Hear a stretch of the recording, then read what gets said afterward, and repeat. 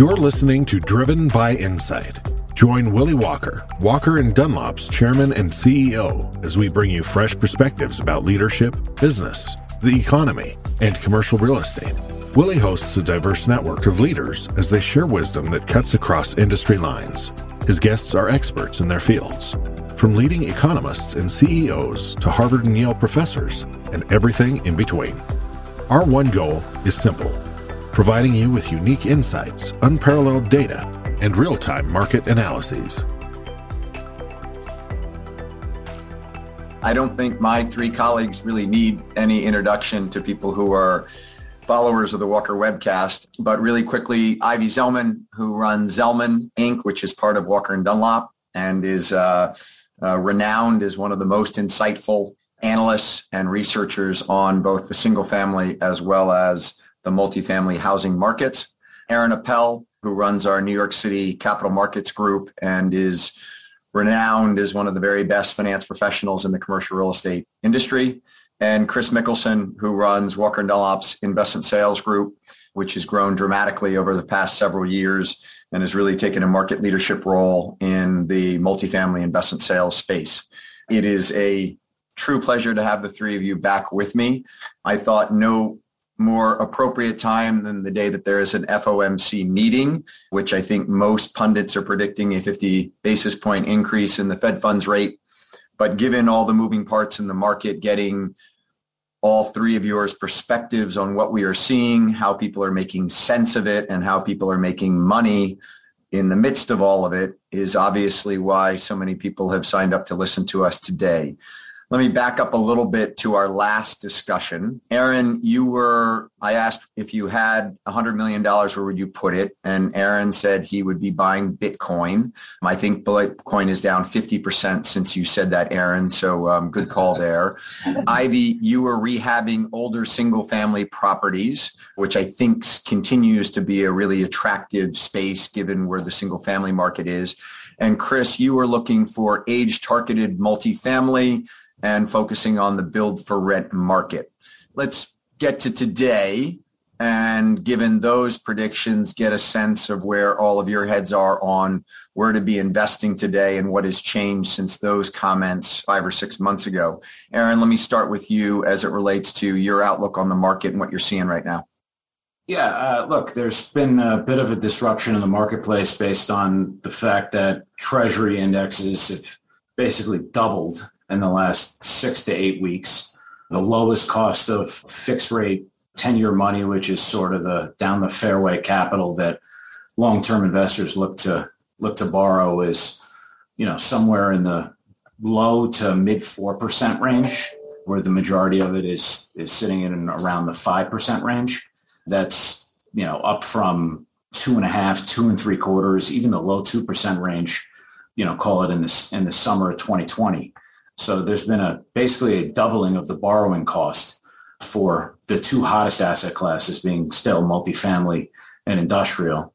The pricing on office assets also in the public markets was down in that upper 2% range. And we've seen that move as high as the mid 5% range in the securitized markets, if not even 6% for certain assets. And then we've seen disruptions in the floating rate markets, primarily driven by disruptions in the bond markets, where we've seen bond buyers push back on buying floating rate bonds at certain credit spreads, and they're looking for more yield based on where the forward SOFR curve is and just also what they view to be, a higher risk investment today. So, the capital markets, the cost of funds has increased substantially. There's a lot of talk of illiquidity. I don't think there's a lack of liquidity. I just think that it's a tough pill for a lot of sponsors to swallow, to see the cost of their funding come close to doubling in such a short period of time. And we've seen a pause on certain types of transactions, or larger scale transactions that were out in the market for fixed rate financing have been pulled back. People are sort of waiting to see how this plays out. But I do think that the days of seeing, 3% fixed rate money are gone. I think that we're not going to see those again for a very, very long time. If we do, there'll have been some other black swan event that took place, and inflation would be at 40% at that point. So I don't think we're going to see that. I do think we'll hopefully find some stability in the marketplace. as people adjust to where rates are. And hopefully we've seen some stability in where Treasury rates are. On the floating rate side, there's a lot of pressure on the forward SOFR curves. Cap costs have doubled, if not tripled. We've seen cap costs on transactions, which used to cost 10 or 15 basis points of the loan amount, now cost anywhere from, we've seen as high as 2%. That's come in a bit. We're seeing it somewhere between 1% and 2% today to purchase a SOFR cap. We've seen some credit spreads widen out, certainly in the market base from lenders that rely on leverage. So either accessing the CLO market or using warehouse or repurchase agreements to fund their loans. Those lines have also been priced out to coincide with the widening out in the CLO market. So borrowing costs are up. On the asset side, I would say that, there's still strength we're seeing in the multifamily market. We're still seeing the same rent growth story. We're still seeing the capital flow into that market, same in the industrial space. We've seen a little bit of a step back in the office space, I think. The country is fully open at this point, and there's still a lot of companies that aren't back in the office or have moved to permanent hybrid work from home and work in the office models. So, we've seen continued, slowness in that segment. If you ask me what I thought the best opportunity was to invest in right now on a risk-adjusted return standpoint, if you want to make a big bet, I do think that, in the right cities, urban infill hotels, there's been a huge reduction in supply. I think there's a big play in that space where someone can really outperform the market and get into assets at a very, very low basis with, in my opinion, tremendous upside. And Aaron, before I move to Ivy, I'm going to come to you in a second, Ivy, on the rate move that he just underscored and its impact on the commercial space and get you to give us your view on housing. But Aaron, you mentioned things have settled down a little bit as it relates to cap costs. When I had Peter Linneman on a couple of weeks ago, I asked Peter, isn't it the transition? Isn't it getting through these moves that's so difficult? And Linneman kind of shrugged his shoulders and said, markets adapt. Are you seeing things settle down a little bit with the change from everyone thinking that the Fed was going to raise by 25 basis points to then basically everyone saying today they're going to do 50 basis points, that's allowed people to price forward a little bit better and make it so that those cap costs have come in a little bit? Well, I think the weakening in the stock market and what we've seen in public equity markets and so many names down, 50 to as high as 95% in the NASDAQ, and then in the S&P and in the Dow, we've seen companies down anywhere from 15 to, as much as 40, 50%, including some of the real estate service firms, whose income has been, on fire the last 12 to 18 months and strong earnings reports. I think that has brought about a theology that the Fed is not going to be able to push rates as aggressively to combat inflation because it's just going to break too many things in the market, and we'll wind up in a recession, even though employment is at an all-time high and continues to outperform anything we've ever seen, or the tightness in the labor markets. There's a thought that at some point we're going to wind back up in a recession, and therefore they're not going to be able to accelerate rates. I am a little bit skittish on that because I think that the market is used to, and certainly in my lifetime and certainly career that I've been following, the capital markets, the financial markets, they have been able to put in this Fed put, so to speak, into the marketplace where at some point when there's enough distress, they come in, they cut rates, they start quantitative easing, they flood the market with capital, they buy securities, they buy bonds, away we go again. But we've never been in an inflationary environment before, and we have extraordinarily high inflation. And the only way to slow the inflation is to aggressively pump rates. And they sort of have a choice to make. Do they protect the assets and the capital markets and the wealth, or do they fight the inflation, which, candidly, half the country doesn't have assets to protect, so they don't care. They only care about, the inflationary factor. And I am of the mindset that they're going to do whatever they can to fight the inflation because it's going to cripple the country otherwise. So, if that's the case, you could see rates far in excess on the federal funds rate than what people are even projecting. The only thing that gives me question on that is we have such a huge amount of debt. Really, the only way for the country to get out of that debt is to continue to inflate. So it's a real problem. I'm happy I don't work for the Fed, and I'm happy that I don't have to make those tough decisions. Paul Tudor Jones yesterday said he would not want to be in Jerome Powell's shoes. Ivy, let's talk about whether this rate move has put any kind of downward pressure on the single-family housing market as it relates to value appreciation and activity. Well, overall, I'd say that with this being the spring selling season, what we've seen in the last few months is seasonally slower than what you'd expect on a seasonally adjusted basis. Pending home sales have been down for the last several months, seasonally adjusted in the existing market. The new home market, which is a little bit more complex, Willie, because you have about half of the communities that are open for sale. Builders have been forced to limit sales, and they're doing so because of their backlogs that are so extended. The backlog of single-family homes right now is back to November 2006 highs, and you've got about a third of that that's speculative. So there's significant cost inflation. There's labor constraints. There's municipality delays. So it's very hard to read whether or not demand is, again, moderating or is it a function of the sales being limited. But I would say in the last 30 days, things have changed dramatically. I do think that we're seeing moderation. It's gone from what had been a frenzy and, waiting lists that, the first person on the waiting list would be ready to buy to something now that's a little bit, I've got to go a little deeper in that waiting list. There are buyers that are having difficulty qualifying. So we're seeing an inflection point. And it's going to be interesting to see how the market digests the inventory when it comes to fruition. With all of these delays, the builders are very frustrated, rightfully so, in getting these homes completed. But we know that the monthly payment for the consumer, with rates where they are today and home prices continuing to increase, builders are still raising prices, not across the board, but we are seeing sequentially prices increasing anywhere from 1% to 5%. And right now, annualized home prices are running up in the mid to high teens. And you see cities where on a 2-year stack basis, home price appreciation is up more than 30%, but the monthly payment for the entry-level buyer is up more than 40 to 50%, or in the 40 to 50% range. So, affordability is definitely stretched. And I think that that's going to challenge that first-time buyer to continue to enter the market. And as a result of that gap between home ownership and the cost of renting, does that keep you bullish on either the single-family rental market or the rental market writ large? Well, I think that we've got from both the rent inflation in the multifamily market is very excessive. And we see that whether we look nationally on a blended basis, according to our proprietary surveys, we're running on a seasonally adjusted basis about 8%. That's blended. If you look at new move-in, we're hearing, double-digit increases. It feels not sustainable. On the build for rent side, you still have a lot of capital chasing that asset class, announcements that are continuing even as of this week, more capital flowing into that space. And I think that becomes a competitor to the multifamily backlog that, we could debate when that backlog will get delivered, but the backlog, delays are real and it's problematic. The best incentive for these developers economically is to get these projects developed and completed.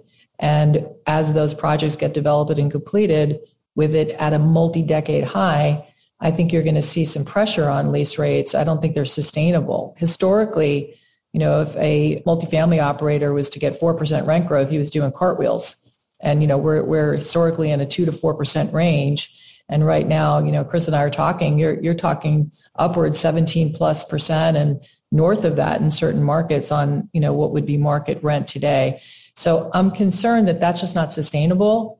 And I know that the single family rental market is not yet plentiful enough in terms of new construction to really see whether or not how that performs competitively with the for sale product. But I do think that we've got that supply that will potentially be a competitor to the multifamily supply that's in the Sunbelt markets and in the more suburban areas because of the whole phenomena of remote work and people wanting that space and distance. So before I move to Chris, just one follow-up on that, Ivy, which is just this. The timing, we're clearly seeing in the multifamily space today exactly what you just said, which is rent growth that is at historic highs and no real competitive, if you will, threat to downward pressure on those rent increases because of the lack of supply on the single family side, lack of supply on BFR, SFR, and then also a lagging new inventory of multifamily development that was slowed down through the pandemic that isn't delivering today. And yet with that as the backdrop, in the past 2 weeks, most of the large multifamily publicly traded REITs have sold off dramatically. Do you think it's just that forward look that you just outlined as it relates to these aren't sustainable, or is there something else going on in the market today that has had that downward pressure on the multifamily REITs? I think Chris can speak more to it from, his vantage point, but I think you've got a disconnect between what sellers are expecting and what buyers are willing to pay on a risk-adjusted basis now. And valuations are definitely at very high levels, record generational levels. And so I think you're seeing that spread widening between buyers' willingness to pay what these sellers are looking for. And so that could be anticipating value corrections that the market is anticipating, despite the fact that the fundamentals today are so strong. We had a lot of liquidity pumped into the market. There's a lot of capital that's been chasing the resi asset class, whether we're talking for sale or for rent. This has been, as I like to say, the prettiest girl at the dance, and everybody wants to be in what has been hard assets in the resi space. So I think there's this expectation that the valuations are going to be under pressure without even yet seeing the supply come to market, just seeing what's going on right now, real time. And I think that's a good segue to Chris. Yeah.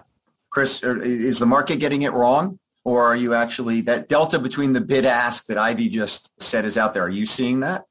Well, first I'll address your REIT commentary. And yes, they've corrected and they sold off 10 to 12%. And that was after a 35 to 40+% run in the 11 months and 2 weeks that preceded the correction.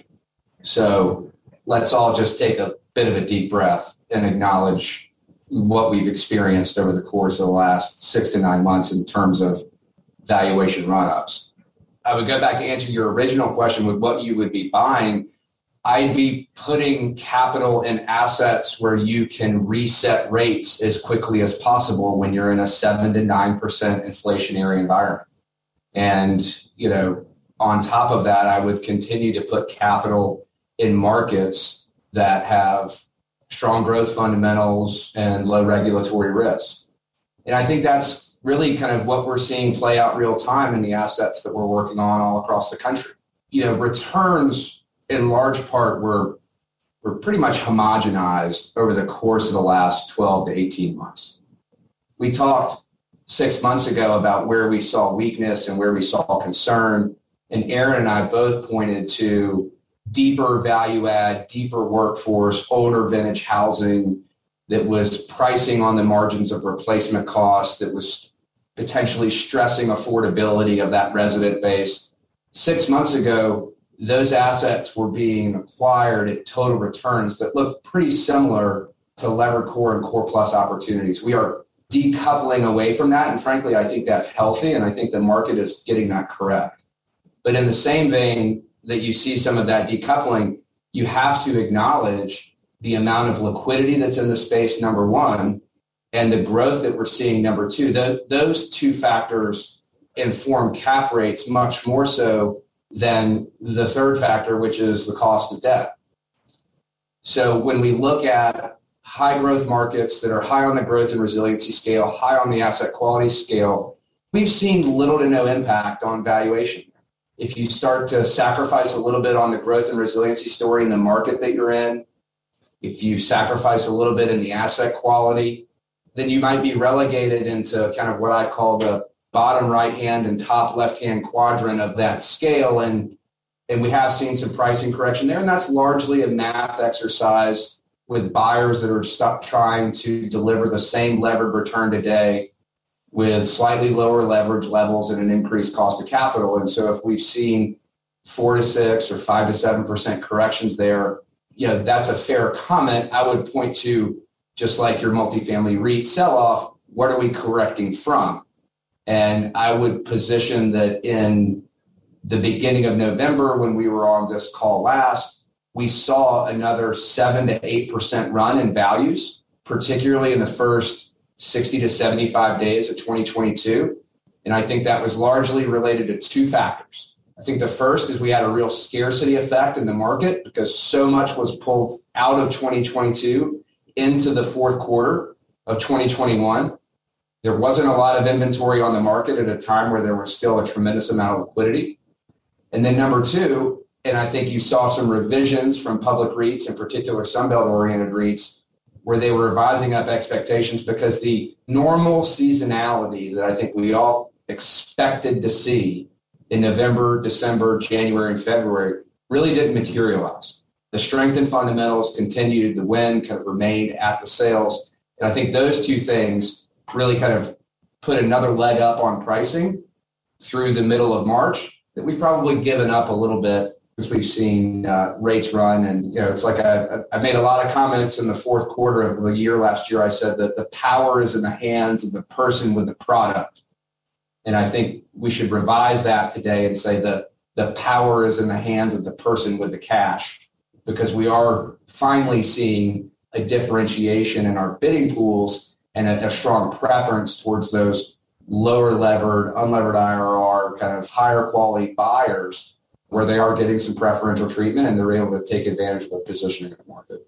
Aaron, to Chris's point as it relates to lower leverage or cash buyers, when people are coming to you and your group these days to finance properties, are they basically underwriting rent growth that grows faster than interest rates are going to move and therefore going floating rate? Or are they basically saying, if I can grab a 4.75 coupon today and fix it for the next 10 years, I'm fixing?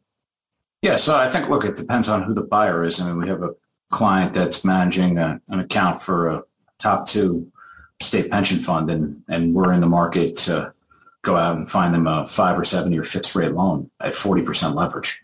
So that's one type of buyer. But, a lot of buyers, are looking to put in 35 to, 30 or 25% equity into a transaction and borrow at, moderate to relatively high leverage. To us, that's not high leverage, but to some it may be. That buyer in the multifamily and in the industrial space, because the cap rates are so low, really hasn't been doing any fixed rate borrowing at all because the debt coverage ratios are not there. They weren't there when rates were at 3.25%, and they're certainly not there when rates are in the mid 4% range. So that's been purely a floating rate buyer. And that buyer, we were originally, I would tell you, last time we talked, we were in the market, we would go out and we'd find liquidity at 75 or 80% loan to purchase price. And that would price somewhere in the mid 2s over SOFR or LIBOR at the time to upper 2s. And that bid is now 70% leverage, maximum leverage. And that pricing is in the high 2s to low 300s over SOFR. So there's been a shift and there's been a difference in the leverage one can get on these lower cap rate deals, and the cost of the financing is a little bit more expensive. I think Aaron's point on the cost of caps is a very good one. I would say, just based on the bidding activity that we've seen and what types of financing buyers are pursuing, I've actually seen a little bit of a shift back towards fixed rate in the last 2 to 3 weeks because of those costs to caps and the acknowledgement of how long it will take to get out of that negative leverage situation when you've got 20+% growth on trade outs. You heard from, again, a lot of those multifamily REITs that reported last week, consistent renewal increases in the mid to upper teens. I feel like there's been actually a little bit of a shift back towards accepting, hey, it's going to be at a lower leverage point that I'm going to be able to fix for the next 5, 7, 10 years. And if I'm in a 7 or 8% inflationary environment, a 4.5% cost of capital doesn't seem like a bad trade. A lot of buyers have come to us. We had a client acquiring 2 multifamily assets in Manhattan, operator with an institutional partner. We went out to look for floating rate financing for them, and they came to us and at the last minute and said, hey, we want to do a fixed rate loan. We're terrified that rates are going to continue to rise and run up.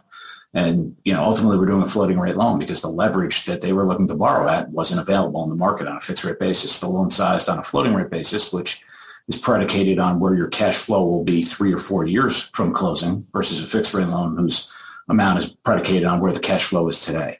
So that fixed rate loan was 47 or 48% leverage. And the floating rate loan, you were able to get to 65 or 70%. But Chris and I were talking yesterday about this, and even this morning with you, Willie, buyers of real estate in the industrial and multifamily space for the last 2 years have seen outsized returns for core type purchases, core plus type purchases, value add purchases, and even development purchases. They've seen equity multiples that are substantially higher than the historical norms, and they've seen IRRs that are in the triple digits potentially sometimes. And they've seen that because the cost of debt has been incredibly inexpensive, and they've been selling into low 3 cap markets or even sub 3 cap in certain situations.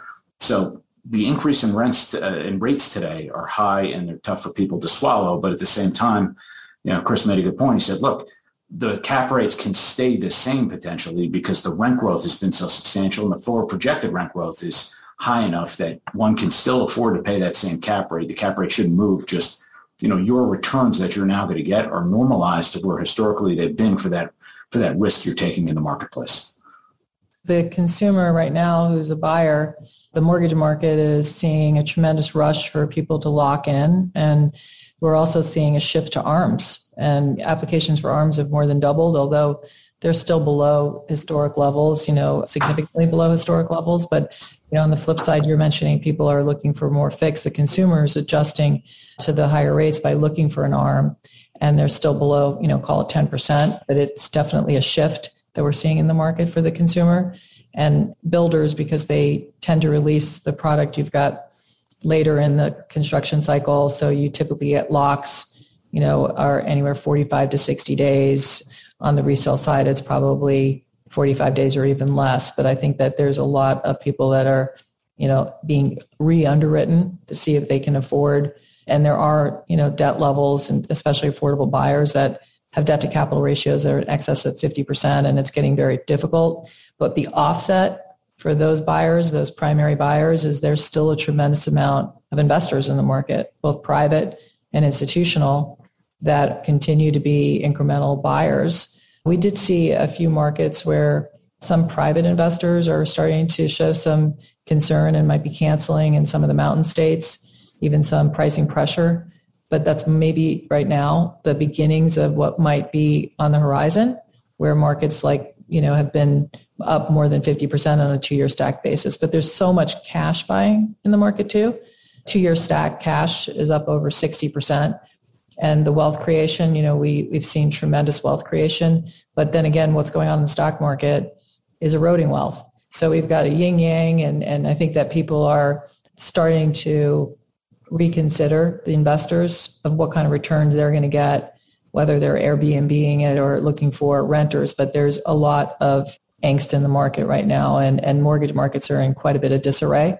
We're seeing spreads that have really blown out, and there's concern about, the Fed has got obviously $9 trillion on balance sheet in their portfolio, and whether they're not selling MBS or they're just not going to continue to buy on new origination. I think we're definitely concerned about how much of that investor activity will sustain the level of demand that has been definitely influential on overall market activity. Even in a world where the Fed over-tightens and the investor buyer moves from the market, we're in an environment where the cost of home ownership is up 50%, even more than that in certain markets across the country over the course of the last 12 to 18 months.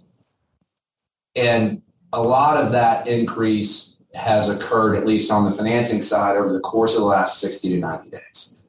How does that... Home price inflation, don't forget. Right. So how does that... My point is, even if we see a correction in home values, you've still got this exponential growth that's occurred over the last 12 to 18 months.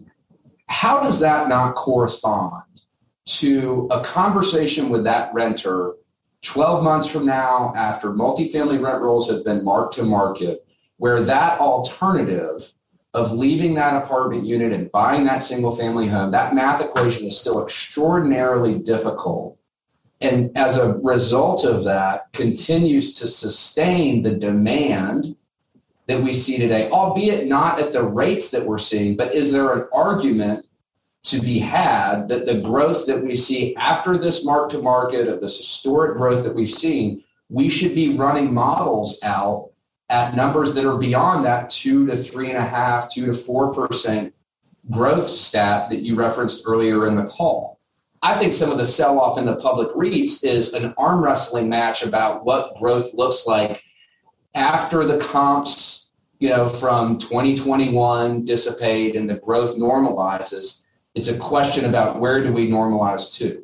And I think if it wasn't for the significant inflation in all input costs and the cost of carry, and many investors that own multiple properties, homeowners that have second homes, co-primary, we've got obviously wage growth, but the reality is that is there sustainability of these investors that are willing to take on all of the burden? And do we start to see, like, if you look at inventories, just in the March data, inventories rose sequentially 10%, although they were still down year over year in the existing home market 10%, which was the least decline that we've seen. But that doesn't tell the story, because the velocity is really the story, the velocity of what's turning. So people don't see the new listings because of what's coming on the market. Half of it's turning when historically maybe a quarter of it turned. And so we're seeing tremendous velocity. And the question is, if we start to see that velocity diminish, and there's more investors that, have been a big part of the market, that just this inflationary pressure they're feeling, and it's across every aspect of the market, that might start to reduce the return profile, and we might see more inventory in the market that needs to be digested, and there might be pricing pressure. And I think there are going to be markets, nationally, the picture doesn't look as bleak as there are some markets where there's been just a bigger prevalence of investors. And we do think about institutional investors that might have more staying power, but it's the private investors that I think are the ones that might not be able to handle the inflationary burden of all the input costs that are rising at double-digit paces. And any repair work, it's very challenging. So those are the things that 2 to 4%, whether that's sustainable or not, I think in your scenario is so contingent on how much of the individual investor was expecting to rent out those homes, and whether or not we now start to see them capitulating on being willing just to retain the tenants that they have, or Airbnb units. But, it goes back ultimately whether you have, a soft landing or not. I think that's what we really need to say is, like, if you're in a soft landing scenario and people are comfortable, then you probably don't have the risk associated with some of the things that I just... There's no soft landing here. It's an impossibility. All right, hang on, Aaron. I want to ask you a specific question to that. No, it's all good. It's all good. No, I'm going to go right to that. I want to hear your thoughts on this. So there is no soft landing, okay? A pretty declaratory statement. Here's the thing. Between 2016 and 2018, the 10-year rose from 1.6% to 3.5%. And during that same 2-year period, as the 10-year went from 1.6 to 3.5, multifamily cap rates compressed from 5.6 to 5.5. Okay. Now, in the backdrop of all that, the Fed was also unwinding its balance sheet, albeit over that 2-year period, only $800 billion. And the plan right now is to be doing about $1 trillion a year once they really start unwinding it. But given that backdrop of 16 to 18, we have to some degree been to this rodeo before. Now, poke holes in what I just said. Inflation. No, you didn't have inflation. The generational shift. I mean, we've never seen inflation, and I don't think, we're certainly Chris, Mr. 42-year-old in a few weeks. I mean, 40 years ago, we had inflation, which is not therefore the same thing as what we just described in 16 to 18. The Fed has got substantial challenges. But Ivy, the issue with it, I got the Fed's got substantial issues, but they're raising rates to fight that inflationary pressure. We've also got wage growth behind all this that is unprecedented wage growth from clearly where we were in 16 to 18. So wage growth is inflationary, number one. Number two, inflation is at 8.3, I think the last CPI was, but I don't know anything that I do in my life that doesn't cost 15 to 20% more than it did 2 years ago. So I can't name a thing, and most people I talk to can't, whether it's buying eggs at the grocery store, milk, wherever. I was at an event 2 weeks ago, charity event. They bought 1 million eggs last April, this food donor, and they said they paid $1.03 a dozen last April. And this year they bought 1 million eggs and they paid $1.40 a dozen. So that's close to 40%. I love the fact that the only way Aaron knows how much eggs cost are from a charity event. Listen, I don't know where they're getting it. I'm not going to put you on the spot and ask you how much a gallon of milk costs today or a loaf of bread. But Aaron, keep going, because what I'm trying to get at is this. You say declaratorily there is no soft landing. And whether it's a hard landing or whether it's a soft landing, to some degree, we've been to this rodeo before. You and Ivy both point out, not in a inflationary / hyperinflationary environment. But what I'm trying to get at a little bit is the capital markets. I'm trying to get at, we've watched the capital markets in the last month move in ways that we have not seen in a very long period of time. We at Walker & Dunlop have continued to process a huge amount of business during that time.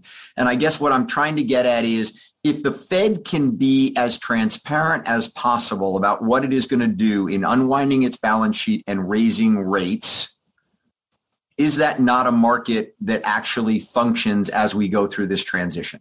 So, I mean, you have it two ways. You have a supply side inflationary environment with supply chain disruptions coming out of China, which you have a food issue with Ukraine and all the grain they produce. You have no clarity whatsoever on what the Chinese government's going to do at all, or when they will do it. Nobody would have thought that international travel this time last year would still be banned there. You have tremendous wage growth, okay? And then you have huge CPI increases, and we're bringing rates. We're at a quarter point today. Like, we may be at 75 at the end of the day on the federal funds rate. We may be at 100 by the end of the day. They're going to go somewhere between 50 and 75. But very intelligent people that understand inflation would tell you that to control it today, the rates need to be 7 or 8%. So what you could wind up in a situation is, rates kind of stabilize on the fixed rate side. They raise rates. Wages stay hot. Home affordability goes down.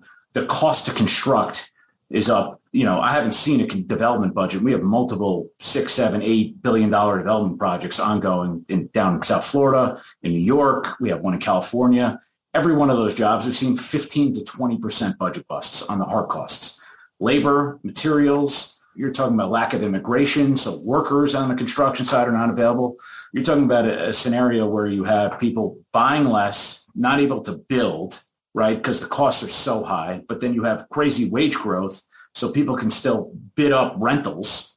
And so you can deal with the rates where they are because you have this crazy rent growth that's going to stay in place. And you could see that across the gamut in any asset class, any hard asset class, which is really the bid, in my opinion, for hard assets, in that its difficulty to develop and build is going to get worse and worse. It's going to become more expensive for maybe less end users. But at the end of the day, those end users go somewhere, and they're going to get bled out through inflation. And the Fed is not going to be able to raise rates or crack it hard enough unless they bury the market, in which place you have a hard landing, or you don't have a landing, which is still a really hard landing. So they boxed themselves in. They totally messed this up a year and a half ago. There's been a couple really smart people that I watch on Bloomberg or CNBC in the morning that have been talking about this for close to 2 years. I've made bets in my personal account on this that have worked out phenomenally.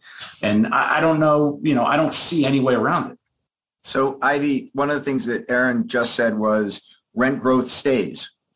So I hear that and I say the market has missed the opportunity in the multifamily REIT space because they've got extremely high occupancy numbers. And if all the factors that Aaron just talked about people not being able to build new inventory, and there's this huge gap between single family and multifamily, that renter base stays, you continue to be able to push rents, and being in multifamily is still a good place to be. What am I missing? Well, I think that we've had a lot of government support for renters, whether we're talking Class B. Axiometric does show delinquencies across 49 and 50 states are rising. They may not be at the elevated levels, let's say in California, that EQR and Essex pointed out. But I think that we've had so much liquidity pumped into the system. I don't think wage growth can keep up with the rent inflation we're seeing. And there could be a lot of broken deals, to Aaron's point, where there's just development. You have to monetize that development. It costs money to carry those projects. So they're going to continue to move forward so they can pay back their costs of their debt. I don't know that you'll just see projects that get stalled. Those projects might not get delivered. Chris and I have a bet how much the completions will be in 22 versus if it gets pushed out to 23, and he might be right. But they're not just going to sit there. They're going to get delivered.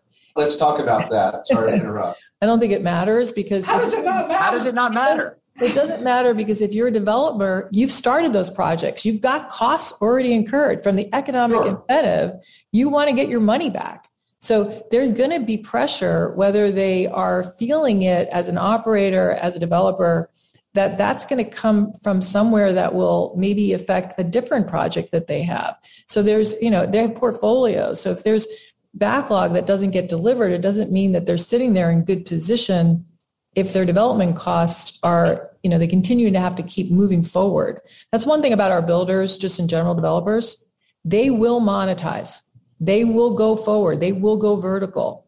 They will not just leave projects in the ground. And that's what we saw in the last cycle. And I'm not going to say the GFC is what we're expecting. I'm just saying that monetization is going to happen. At what price and at what return is the question for you. The monetization will occur, and it will occur when the deeply equitized project, when the LPs on that project decide that they want to monetize. But they're just going to be happy. They're just going to be happy carrying. Are totally different than they were 14 years ago. It's not even worth comparing. And so when you talk about what the different products and what that's going to impact, my position is, so for the record, so Ivy thinks 415,000 deliveries this year. Is that right? For completions? 400. Yeah, completions. Yep. So to put that in perspective, we absorbed 550,000 units in 2021, 350,000 of which were in non-gateway markets, 200,000 were in gateway markets. I think that her number could be 40 to 50,000 units high. And I justify that by conversations with our development partners and clients who entered January 1st saying, how do I go double my pipeline this year? And we're 5 months into the year. And the conversation has gone from how do I double my pipeline to how do I execute what I have in the ground right now? How do I help my contractor figure out how to procure material? How do I find off-site storage to warehouse inventory? Because the supply chains that were broken in November when we were on this call are only more broken today. So I think what that manifests itself in is a focus from the development community towards execution. And I think that actually starts in 23 and 24. As it should, but you also keep in mind, we think of shelter holistically. And so recognizing that land values have just been surging. And a lot of the land values have been surging because you've got multiple types of developers, whether they're multifamily, you're looking at the build for rent capital, the for sale builders. We have lot inflation that's been up more than 30, 40%. Some markets it's double. And so to pencil those returns, especially the newer capital that's not necessarily familiar with cycles, it may be very difficult for them to continue. And there might be broken deals where there'll be some pressure because they're going to try to exit.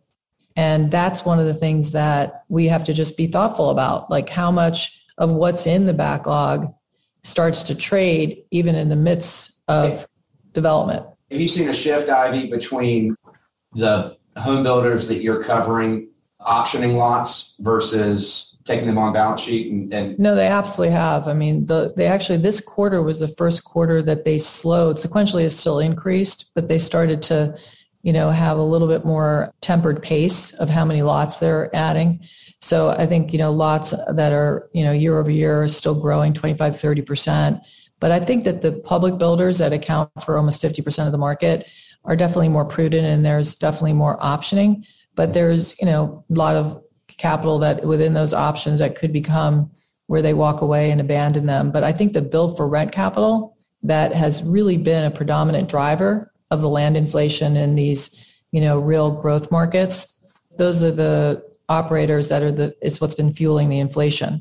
And so I think there's builders that have chosen, the for sale builders, to take advantage of, what could be a very good counter-cyclical avenue for them to mitigate the risk of affordability on for sale. But it's all interconnected. That's what I want to make sure we understand. And if it wasn't for our contrarian view that we are currently not overbuilt right now, but that we don't have the deficit that many think we do, I think that we would be a different discussion. So what I concern myself with is that households today, because of affordability being so challenged, and whether it's the stock market and various asset classes that are now going to be pressured, do we start to see household consolidation, people multi-generational living again? And that has already been a factor where we've had that, 20 to 39-year-old that's been living at home puzzling longer. So because we can't afford to go buy, or you can't afford to rent because the rents are too expensive and people are being priced out of the market. Those are things to be, I think, just thoughtful about. If it wasn't for all this production in the backlog that we know is coming, again, we've got several 100,000 units that are started but not sold. And that doesn't incorporate the other, 150,000 units that are authorized but yet to be started. We've got 800,000 units in backlog. A lot of it's highly concentrated, and a lot of it is in the tertiary markets, way out there, because that's where the land values were the most compelling. Aaron, I want to come to you on that one, because Ivy just said a lot of it's in these tertiary outstanding markets. That gets to back to office. So you're doing a bunch of office financing in both Manhattan as well as across the country. We've talked a bunch about the multifamily REITs. What quite honestly gets me scratching my head a little bit, it's an incredible company and Owen Thomas does an incredible job of running it. But the fact that Boston Properties is up right now, given what's going on in the office space, quite honestly, kind of makes me scratch my head. I realize that most people are signing and going for A-class properties, and therefore that plays directly into Boston Properties and the types of buildings that they operate. But what's your take on the office market, Aaron, and the fact that, I just saw a graph that was sent to me yesterday as it relates to back to office. The Austin market is kind of leading the pack at about 54, 55%, but we have clearly not gotten to what Peter Linneman said would be a tipping point once you get over 60% back in the office. How hard is it to finance an office building right now, given where we are on back to office? Yeah, listen, I think it depends on the nature of the collateral. So look, new buildings, really well located, or even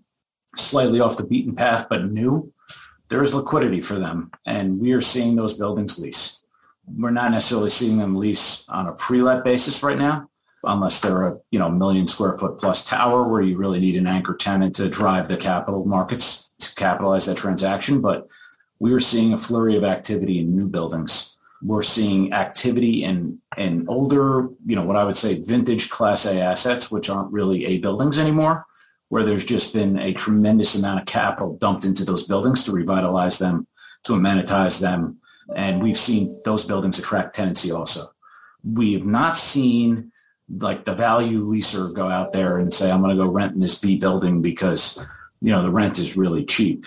We've seen that company maybe leave the marketplace or just do a Band-Aid lease. There's lots and lots of these 1 and 2 year rollover leases in buildings that are just continuing to go, on and on. But new product, there's demand for, there's leasing demand. I believe there's capital market activity demand for. I had lunch with a very, very large office landlord last week. We were talking about this. I said, look, companies have to have space. Like you can't, if you have a 300 person company or 200 person company or 100 person company, to sit there and say that you don't have office space, because it's just not possible. So even if you only have 5 or 10 people in your office, or you're in the office, and what I think the new work week pretty much in the office is, based on what I see in the streets of Manhattan, is a Tuesday to Thursday work week, where Monday it's very, very empty here. Tuesday, Wednesday, Thursday, it's much more lively, not like it was pre-pandemic, but it's much more active. And then Fridays, there's nobody here. And I think that's the new work week. But if that's the new work week in the office, you have to have office space. Now, there's some companies that will downsize. Some companies go into some sort of hoteling concept. No employee likes that. So employers need to be mindful of what their employees like. If they want them in the office, they better be providing a space that person is comfortable going to every day, is going to be efficient in, feels good about entering that building. You mentioned earlier, Aaron, that urban infill hospitality is something that you're seeing. So are you seeing lenders or equity providers excited to go into that space right now, given the fact that finding a seat on an airplane in the United States right now is pretty darn difficult? It's touch and go. The resort properties around the U.S. have seen their EBITDAs double, if not triple, from 2019 to today. And there's been tremendous capital market activity for them. And the pricing of those loans has come down substantially from where they were 2 or 3 years ago. The urban infill hotel story is a different story. It's about basis per key, price per foot, type of asset, who the asset is trying to attract.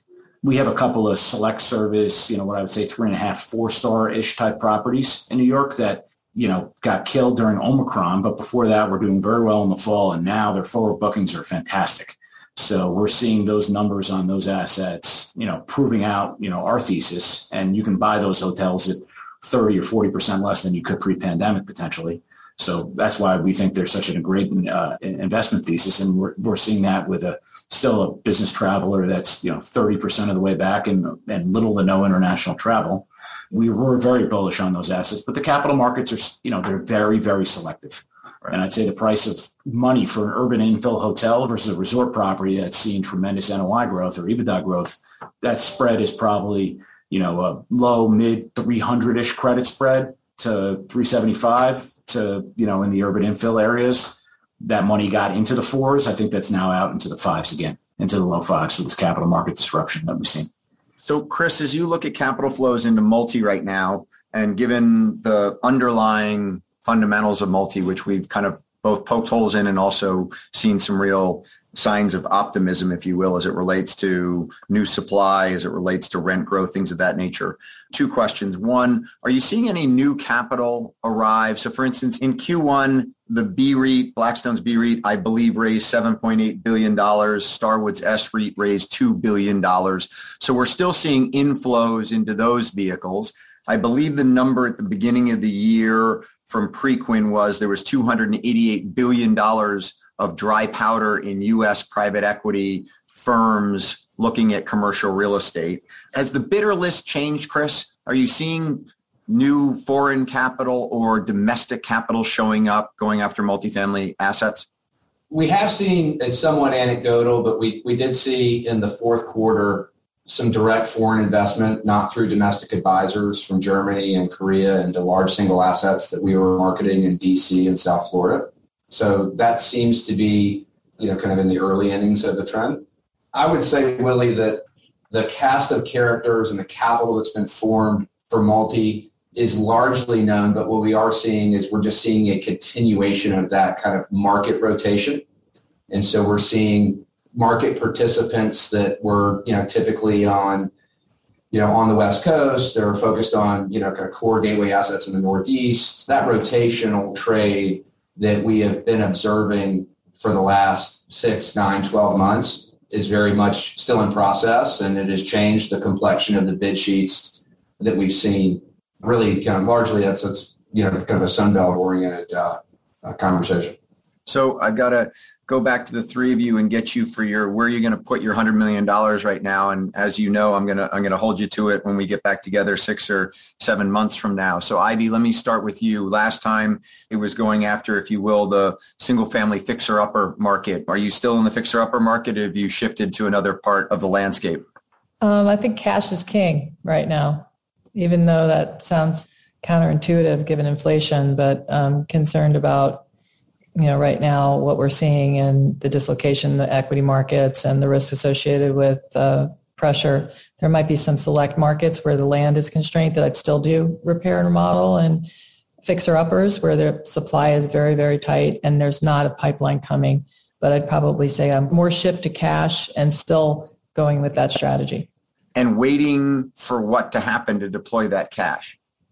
For opportunities, being opportunistic with respect to valuation, things that become very compelling, whether it be equities or thinking about hard assets, whether it be in the single family market.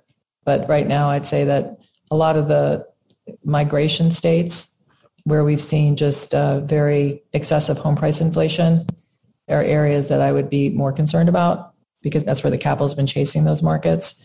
So, you could be more bullish in areas where the consumer today is still present and alive and well in the Midwest and certain parts of, I guess, more affordable, less desirable. But I think that the supply prevalence and, it's interesting, like California right now is seeing as strong activity inland as Florida. I mean, maybe the price appreciation is not as great, or Austin or Phoenix, but it's really across the board what we're seeing with so much of the liquidity that's been pumped into the market. So I think it would be a pause and let's just reevaluate. Aaron, where are you putting your money?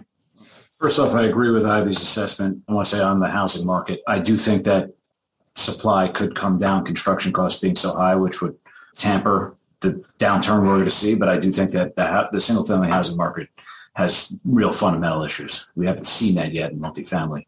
As far as capital, I'll go with Bitcoin again.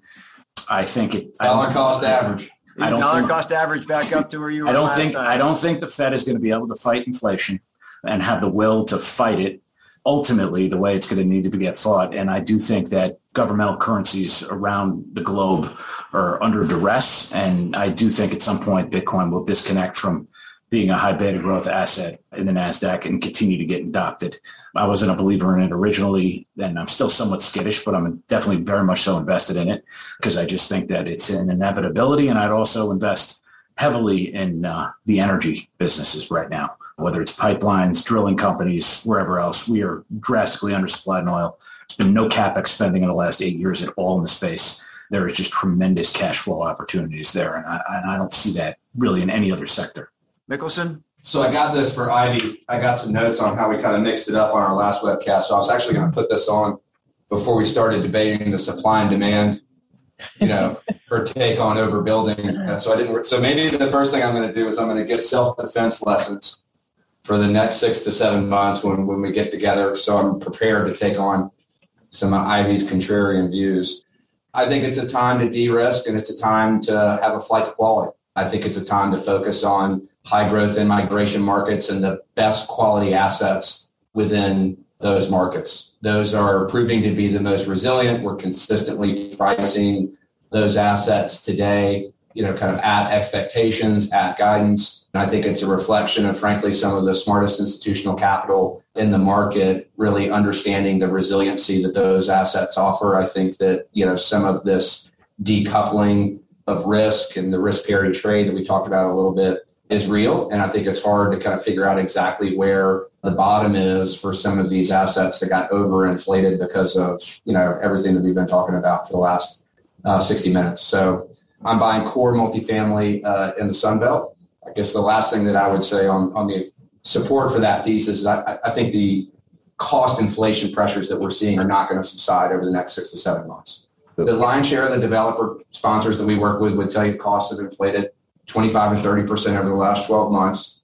That's accelerated in the last 6 months. I think that acceleration is going to continue. I think that picture is going to continue to be really challenging. And, not to put my geopolitical hat on, but, what happens to inflation if Russia decides to cut off the natural gas pipelines to Germany?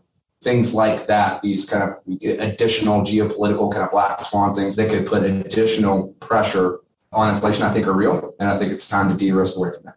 We want to know what you're going to do. What about me? Where are you investing? Share buybacks. I'm continuing to invest in the three of you and the businesses that you all run. And to be honest with you, Ivy, at these times, this is when investors need Walker & Dunlop more than ever. They got to be able to call up an Aaron Appel or a Chris Mickelson and have them guide through what they're going to do. Because at the end of the day, as much as there's lots of scary stuff out there, people are going to continue to invest in hard assets. And we happen to be, 80% multi and 20% non-multi. And so we're in a really good asset class right now. And I think that the, core market, albeit with lots of challenges around it, is still a great place to be. So I got to call it a day. As always, the three of you, insightful. Love the banter. Thank you all. To everyone who joined us today, thanks very much. I've got Goldman Sachs' chief credit strategist coming on next week to talk in more detail about a lot of the issues that we talked about today. Take a look at what the FOMC does today and where the markets stand a week from today. So hope to see everyone back next week. Thanks for joining us. Ivy, Aaron, Chris, thanks very much. See you soon. Take care. Bye, guys. Thanks. See everybody. Thanks.